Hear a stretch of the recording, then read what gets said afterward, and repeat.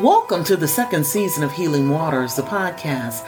I am LaDonna Sanders, your host. Before we go into this week's devotional, I want to tell you about my most recently released book, Healing Waters. This book is for anyone in a faith fight, especially those challenged physically. This 60-day devotional will refresh your faith in God and remind you that God wants you well in your mind, body, soul, and spirit. Go to Amazon, type my name, LaDonna Sanders, Healing Waters to get your copy today. Now let's see what good news our Creator has to say in today's Healing Waters podcast. Healing Waters Day 47 is found in John, the 5th chapter, the 1st through the 15th verse. After there was a feast of the Jews, and Jesus went up to Jerusalem. Now there is in Jerusalem by the sheep gate a pool, which is called in Hebrew Bethesda, having 5 porches. In these lay a great multitude of sick people, blind, lame, paralyzed, waiting for the moving of the water. For an angel went down at a certain time into the pool and stirred up the water. Then whoever stepped in first, after the stirring of the water, was made well of whatever disease he had. Now a certain man was there who had an infirmity 38 years. When Jesus saw him lying there, he knew that he had already been in that condition a long time. He said to him, "Do you want to be made well?"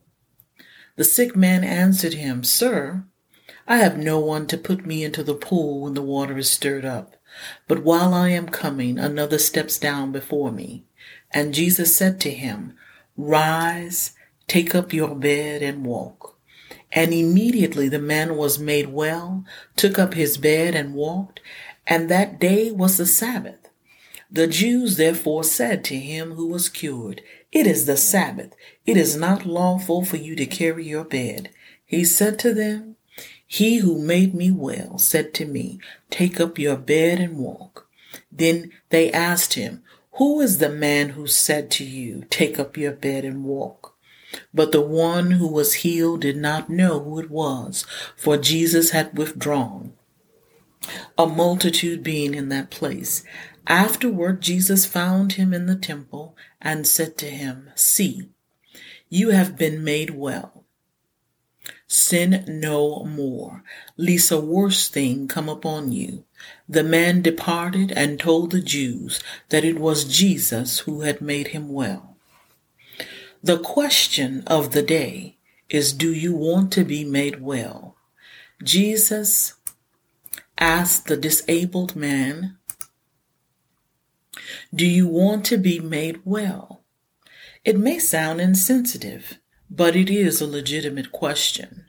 Some people prefer to hold on to sickness, disease, or disability because it facilitates a certain degree of pity, charity, income, and attention from others that they may not have been able to obtain otherwise. Jesus wants to know what the man desires. Perhaps the sick man has grown accustomed to his condition, or maybe it has become hard for him to picture his life any other way. Let's keep in mind the man has been in the same physical and perhaps even mental state for the last 38 years. It is not unreasonable to think that disappointment and hopelessness may have become his daily companions as well. The man in today's devotional scripture responds to Jesus and says, "Sir, I have no man to put me into the pool when the water is stirred up, but while I am coming, another steps down before me." This statement tells me 2 things. He is looking for someone else to help him, and that even after 38 years, he is still putting forth some effort to get healed. When you and I are in a crisis, having help can make a situation seem tolerable, but I have learned from experience that if you live long enough, you will encounter some problems where help escapes you. People are not always able to help, and sometimes, honestly, many just don't care enough to help. Human beings are limited in their capacity to love and show compassion, but God is not. Nevertheless, I would admonish you not to get stuck there, and do not waddle in self-pity. On this faith journey, God sometimes doesn't allow others to help because He wants you to learn how to rely on Him. He is your help. He is your Redeemer. When you find yourself in such a state, it is time to believe God, to believe His promises, and to trust that the Lord is going to work it all out for your good. God loves you, and He is the only one who has promised never to leave or forsake you. He is the only one who has promised to be your refuge in times of trouble. Be assured, my friend, God's got your back.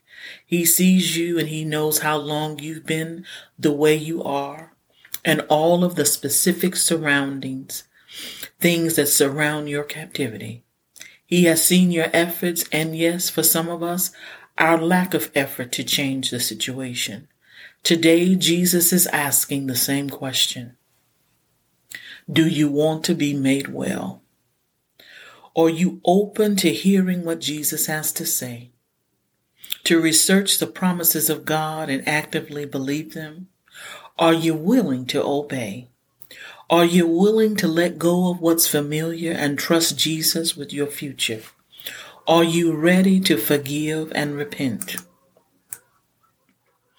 Are you ready to rise up and shake off disappointment and anger, depression, hopelessness, and your past?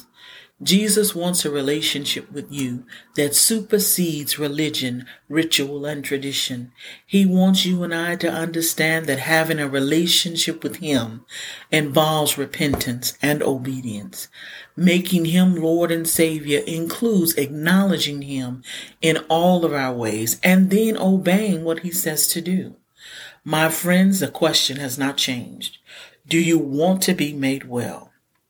Today, let's rise up and take up our beds and walk with Jesus on this journey of faith. He is our help, and He is the one who makes us well and brings wholeness into our lives. He loves us, and He is our Redeemer. I would like to take a moment to read a few scriptures that have helped me in my time of need, and then we will pray. Psalms 9:9 says, "The Lord also will be a refuge for the oppressed and a refuge in the times of trouble." Psalms 28:7 says, "The Lord is my strength and my shield. My heart trusts in Him, and I am helped. Therefore my heart greatly rejoices, and with my song I will praise Him." Psalm 72:12 says, "For He will deliver the needy when he cries, the poor also, and him who has no helper." Psalms 103:1-5 says, "Bless the Lord, O my soul, and all that is within me. Bless His holy name. Bless the Lord, O my soul, who forgives all your iniquities, who heals all your diseases, who redeems your life from destruction, who crowns you with loving kindness and tender mercies, who satisfies your mouth with good things, so that your youth is renewed like the eagles." Jeremiah 30:17 says, "For I will restore health to you and heal you of your wounds, says the Lord, because they called you an outcast, saying, 'This is Zion, no one seeks her.'" John 14 and the 16th through the 17th verse says, "And I will pray the Father, and He will give you another helper, that He may abide with you forever, the Spirit of truth, whom the world cannot receive, because it neither sees Him nor knows Him. But you know Him, for He dwells with you and will be in you." And Hebrews 13:5-6. "Let your conduct be without covetousness. Be content with such things as you have. For He Himself has said, 'I will never leave you nor forsake you,' so that you may boldly say, 'The Lord is my helper, and I will not fear. What can man do to me?'" Let's pray. Lord, we hear you. You're asking if we want to be made well. Yes, Lord. Heal us and set us free from everything hindering our walk with you. Father, today we repent of our sins and we offer no excuses. Forgive us for being unforgiving towards others. Forgive us for looking for help outside of you. Lord, you are our strength and you are our hope, and we will trust in you and in you alone. Lord, you are our refuge, and we thank you for redeeming our lives from destruction. Lord, today we will rise up and put on the garments of praise and shake off anger and depression and anxiety and hopelessness and our past. Thank you, Jesus. Thank you that you are our hope. Thank you that you have promised to never leave us nor forsake us. Lord, you have promised to heal all of our wounds and to bring restoration in our lives. So do it. Do it, Lord, by your Holy Spirit. Help us to obey your every request upon our lives for your glory. In Jesus' mighty name, amen. Hallelujah. You have been listening to Healing Waters, the podcast. You can follow Healing Waters on iHeartRadio, Apple Podcasts, Deezer, and Spotify. If this podcast is a blessing to you, share it with a friend. Don't forget to go to Amazon and type my name, LaDonna Sanders, Healing Waters, to get your copy of my new book today. Thank you for listening, and remember that God loves you and wants you well in your mind, body, soul, and spirit. God bless.